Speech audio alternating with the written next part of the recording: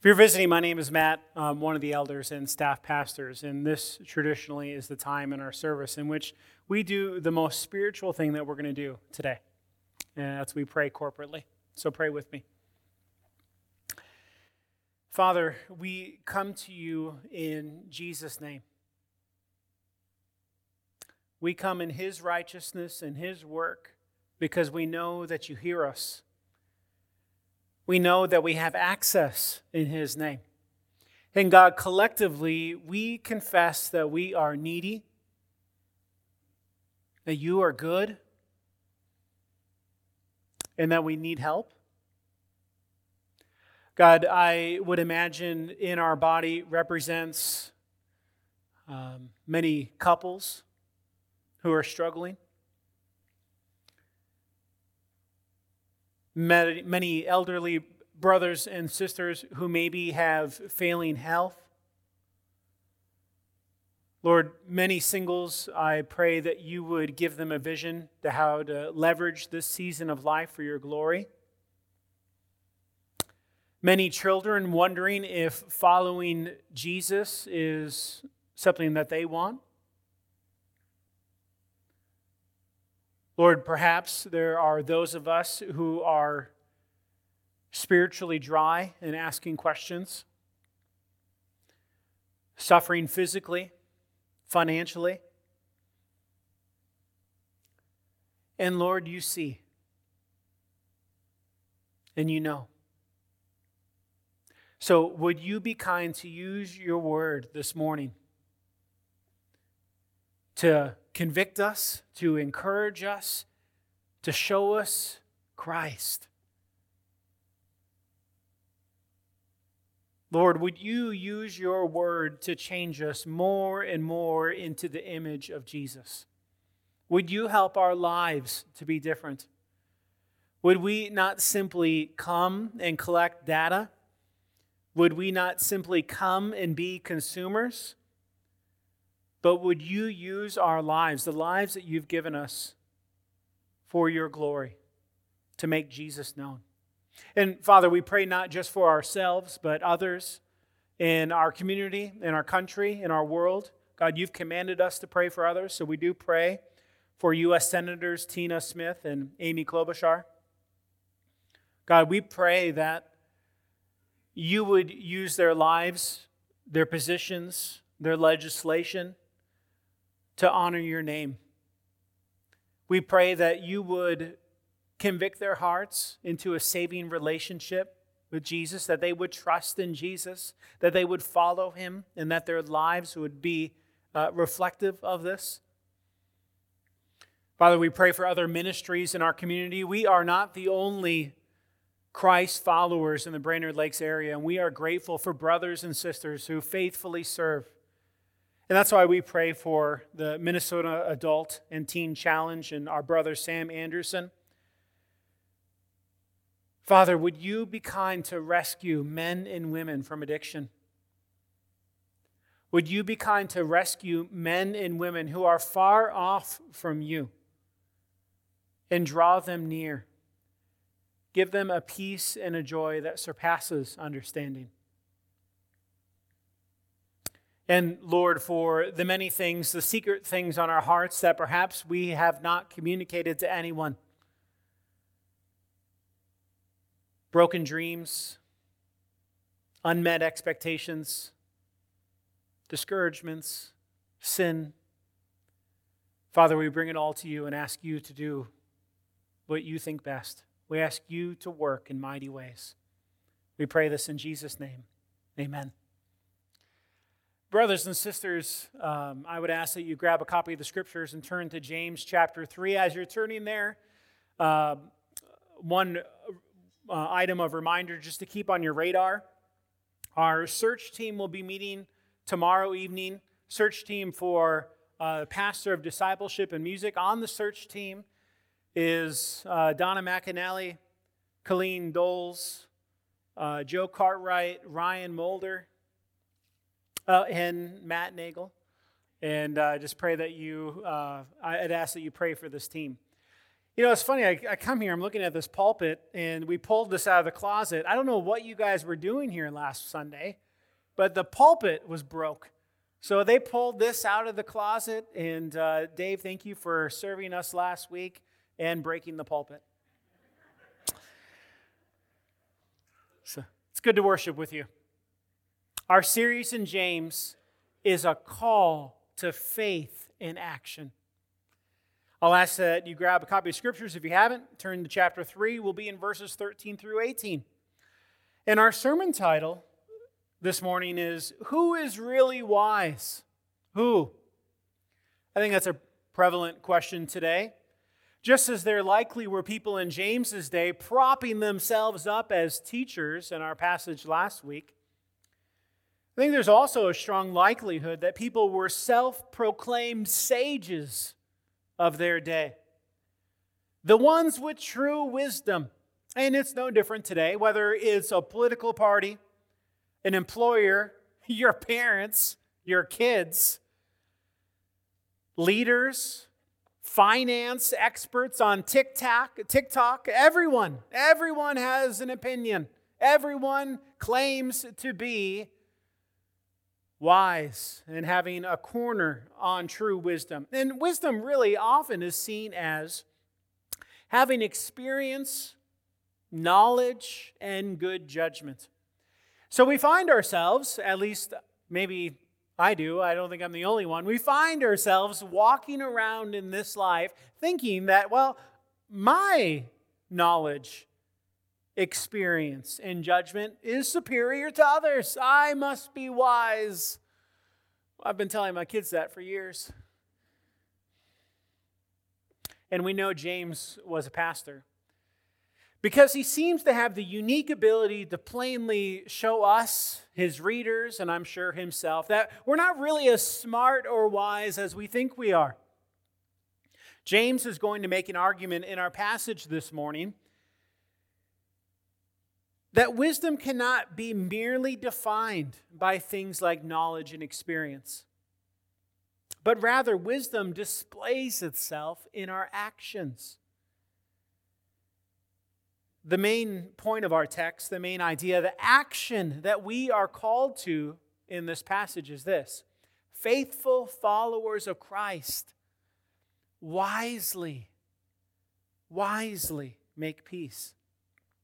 Now, I don't know if you've noticed, but throughout our letter, James has been contrasting two ways of life.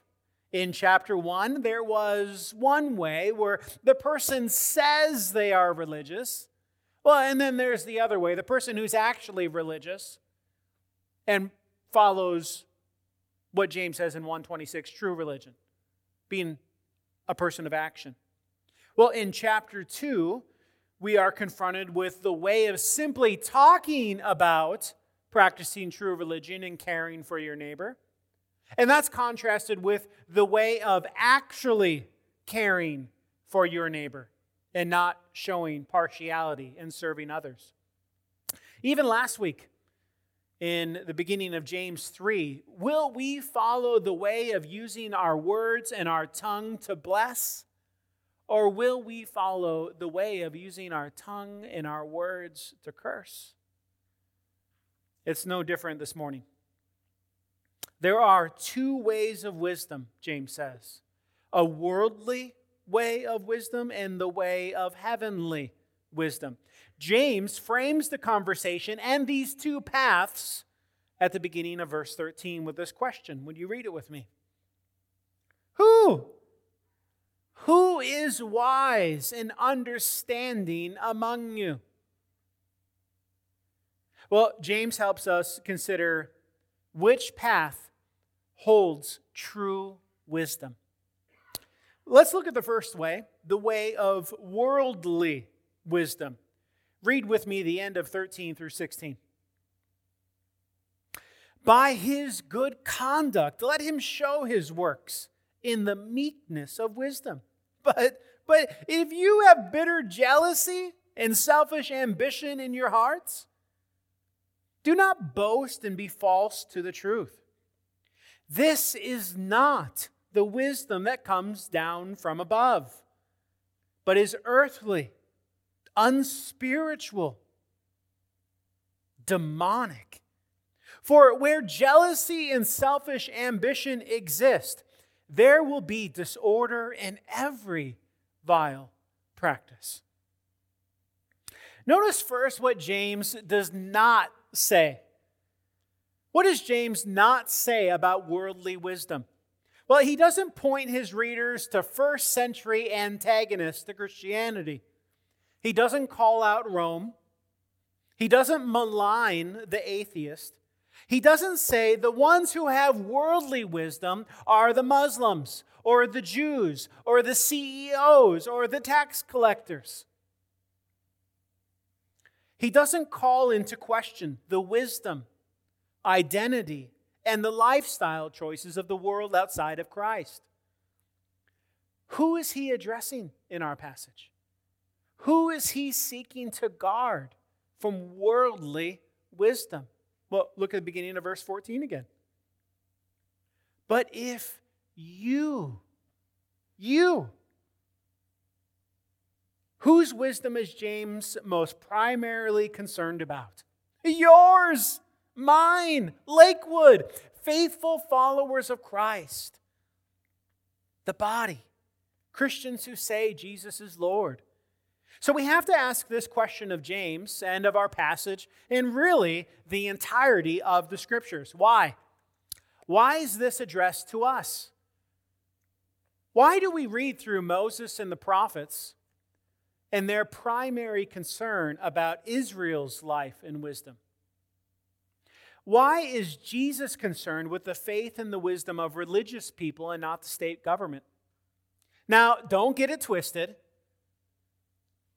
I am not saying that there is worldly wisdom in the world that needs to be talked about.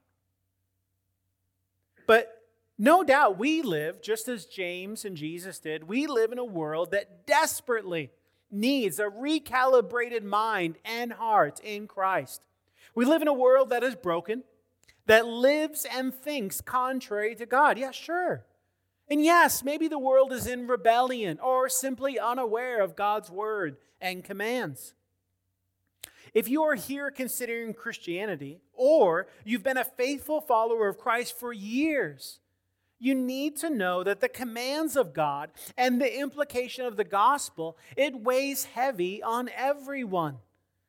Ultimately, we and the whole world will stand accountable for our response to Him. That is true. But the question remains, why is James focusing on the wisdom of the church? Well, an illustration might be helpful here. You look down on a struggling parent, but your kids are brats too. Younger person, maybe you blow off an older person because they show you little grace, but you're not showing them any grace either. Or what about those of us who judge flagrant, explicit sins of others, but we secretly hide our own? Maybe a song lyric would be helpful. Your pops caught you smoking, and he says, "No way. That hypocrite smokes 2 packs a day." What would we say to all those things? What is our response to those things? How about you get your own house in order before you start pointing fingers? How about you address the log in your eye before you point out the speck somewhere else? That is the aim, brothers and sisters. That is the aim of our passage this morning, that we would consider worldly wisdom in us. Is there worldly wisdom out there? Sure, of course there is. We should expect that. The primary question, the question of first importance is this: is there worldly wisdom in here? Is there worldly wisdom in here? That's the question. Perhaps before we seek to influence the world and the culture around us, we should seek to change our own hearts and our own church. So, what exactly is worldly wisdom that James is warning us from? Well, please look back to verse 14. And there's some implied language there, but let me make it explicit. Here's a quote of someone's paraphrase of verse 14. Look at verse 14. If you claim to be wise, while at the same time you have bitter jealousy and selfish ambition in your hearts, do not boast about your so-called wisdom and be false to the truth. So worldly wisdom seems to be caught up kind of in two main categories here. Bitter jealousy, and selfish ambition. Well, what is that, and do we have it? You may have a translation that says bitter envy for that first phrase. I like that better than my translation. Really, at its core, the word bitter envy has this idea of excitement, indignation, and fervor. Well, those things, that kind of envy, that kind of excitement and zeal, it's not necessarily bad. Well, until you add bitterness to it, then it gets dangerous, right? But actually, that word bitter that James uses is the same word as verse 11. Look back at verse 11 from our passage last week. Does a spring pour forth from the same opening both fresh and salt water? Well, the word actually isn't salt, it's bitter. And James uses that same word. So he's asking, is bitterness, and really, you could say salt and bitter are similar, but it has this idea like taking a drink of milk that's long past expired. You know the milk that your kids leave on the counter way too long? Well, you take a drink of it, it's piercing, it's pungent, it's harsh. It's like salt water because it's dehydrating, it's not life-giving. So back to verse 14. This kind of envy, this kind of zeal, this kind of excitement and fervor. Is it bitter? Is it harsh? Is it pungent to others around you? Does your indignation bring life to the church? Or does it turn to envy? You see, James is pointing us to worldly wisdom, and he doesn't point to secular thinking. He doesn't warn us about rationalism, humanism, or higher criticism. He says that worldly, earthly wisdom manifests itself in bitterness and envy. It manifests itself in our actions. That's worldly wisdom. You know, I tried to think of ways in which this might be true in our church. How might bitter envy show up at Lakewood? And I don't know, but I would imagine it might look something like maybe being cliquish. You know, you go to a lot of churches sometimes and there's this cliquish nature where people are separated from one another. It's not life-giving, it's pungent. Yeah, maybe there's some zeal, but it feels bitter and there's jealousy and envy. I think that could potentially be a manifestation of bitter envy, being cliquish, certainly how we use our words.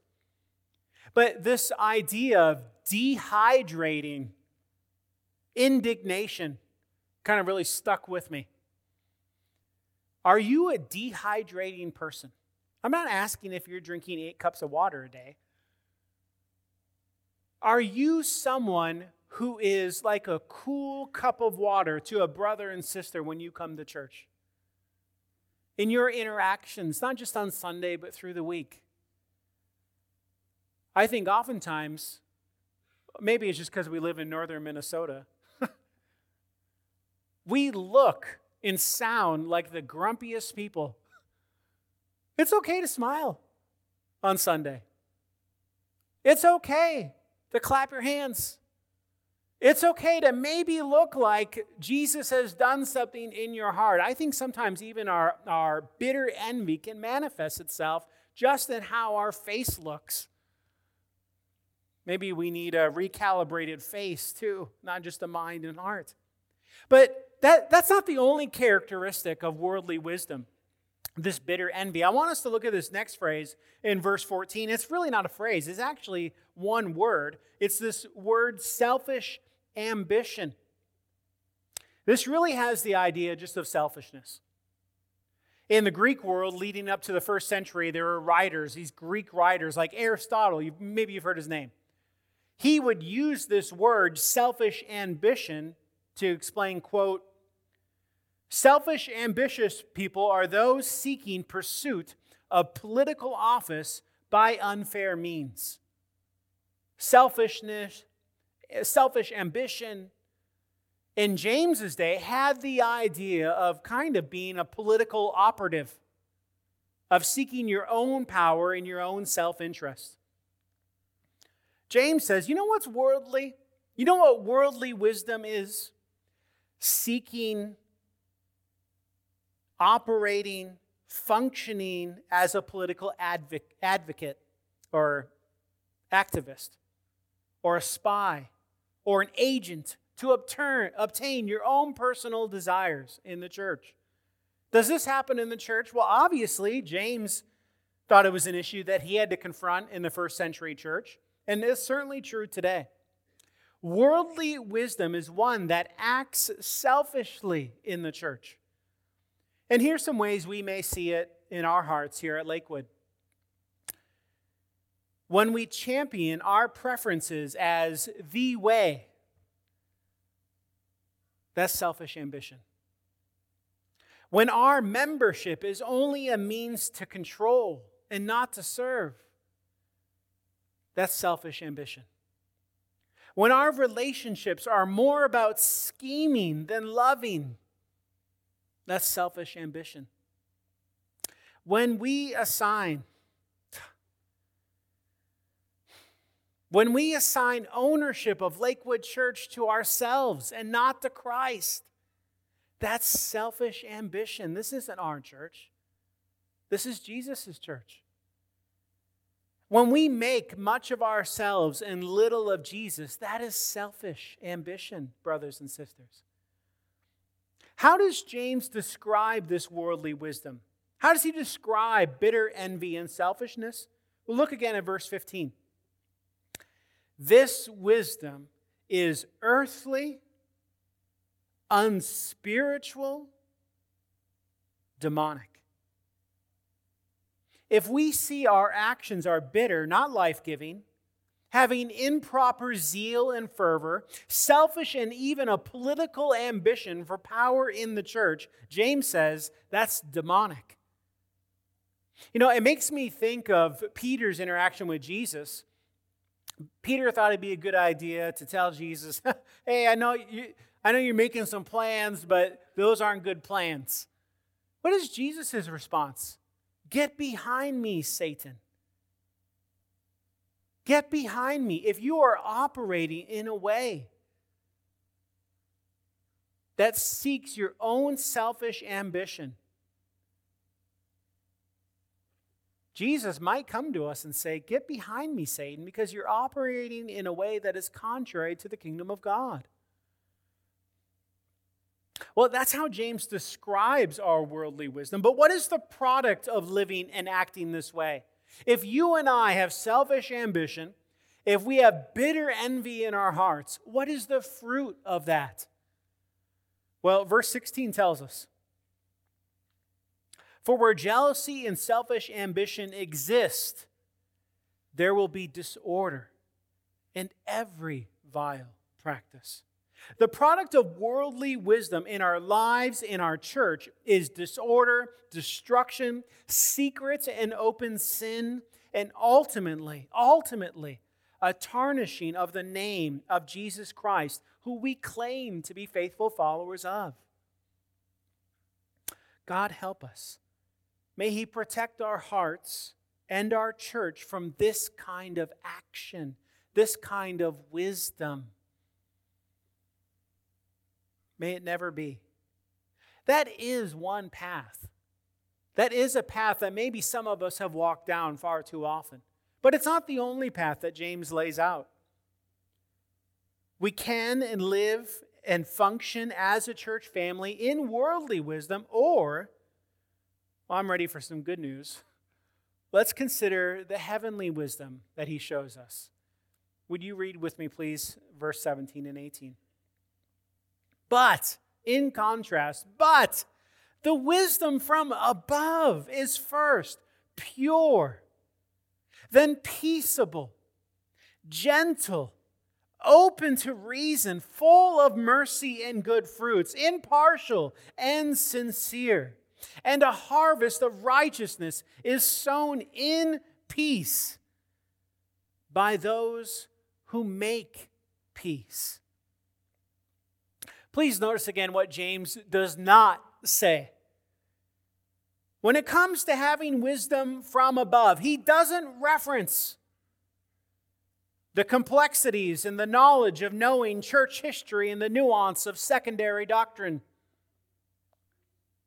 He doesn't argue for a certain measure of experience in or out of the church or a certain age that must be met to be wise. Children, read Psalm 119, 99, and 100. That's your homework. James doesn't even say that wisdom of believers is ultimately the product of their refined takes on cultural issues of their day. Now, I'm curious, I asked this at the dinner table this week. When you think of someone who is wise, who comes to mind? Is it age? Well, throughout church history, wisdom has been seen in an eclectic range of ages, from old and white hair down to, gasp, even children and teens. There have been many who have wisely affected the church. Well, when it comes to wisdom, do you think of just men or just women? Nope. Wrong again, whether it's Priscilla or Elizabeth Elliot or Martin Luther or a 19-year-old pastor named Charles Spurgeon. Brothers and sisters, men and women have wisely served the church. Do you think of highbrow academics, perhaps? No, surely there have been ivory tower brilliance in the academy, but there have been brilliant, uneducated men and women who've served the church. Well, maybe wisdom is from a certain time, a certain place, a certain period. That's where wisdom is from. Well, that's not true either. Because whether it's Augustine in Africa in the 4th century, Calvin and Arminius in the 16th century, or Justin Bieber in the 21st century, wisdom is not found in one time or place. Okay, maybe not Justin Bieber. Rather,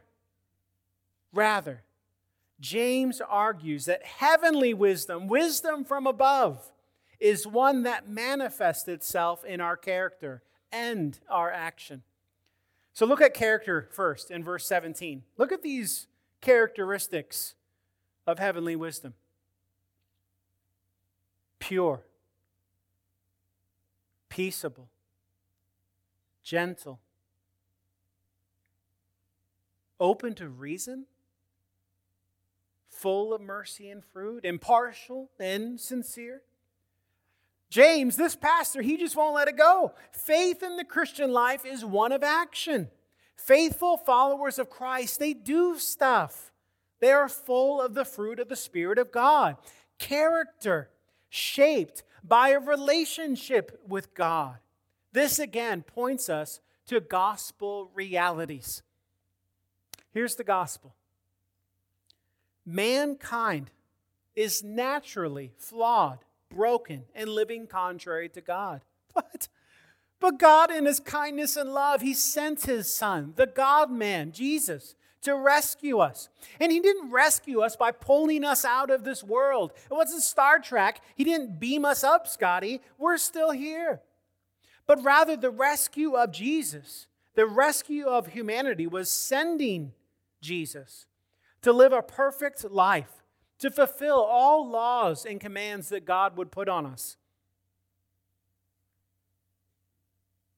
Jesus took that perfect life and He cashed it in. But for His own benefit? No. He died on a cross willingly. He suffered the wrath of God and substituted Himself in our place. He died for sinners. He satisfied the payment for sin. And then, 3 days later, he physically and literally rose from the grave, conquering sin and death. And the promise of God is this,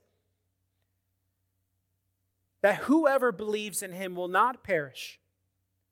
Whoever believes in him will not know judgment, but will have everlasting life, forgiveness, peace, a new heart, and a new life starting now. Starting now. That's the promise. That gospel is the basis of verse 17. Heavenly wisdom is not a product of you trying harder. Heavenly wisdom is not you taking verse 17 and saying, I'm just going to be more moral. Heavenly wisdom is not reading the right stuff. Heavenly wisdom, a character that displays itself in wisdom, is a product of the Lord Jesus Christ, changing your heart and giving you a new life. A wisdom from above comes from above. Do you catch that? A wisdom from above. It comes from above. It can't be manufactured. Here are some diagnostic questions for us to ask as faithful followers of Christ. In verse 17, James says that heavenly wisdom is pure. Do I pursue holiness or do I indulge in sin? Heavenly wisdom is peaceable. Do I aim for unity or arguments? Heavenly wisdom is gentle. Am I tender and warm in relationships, or am I cold and hard?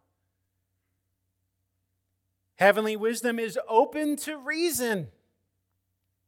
Am I willing to listen to those I disagree with and represent them fairly?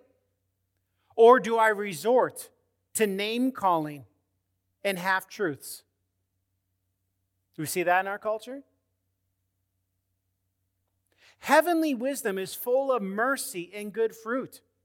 Do I extend mercy or do I make people pay for their mistakes?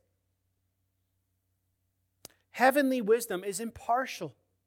Do I treat all people as image bearers or do I play favorites? Heavenly wisdom is sincere.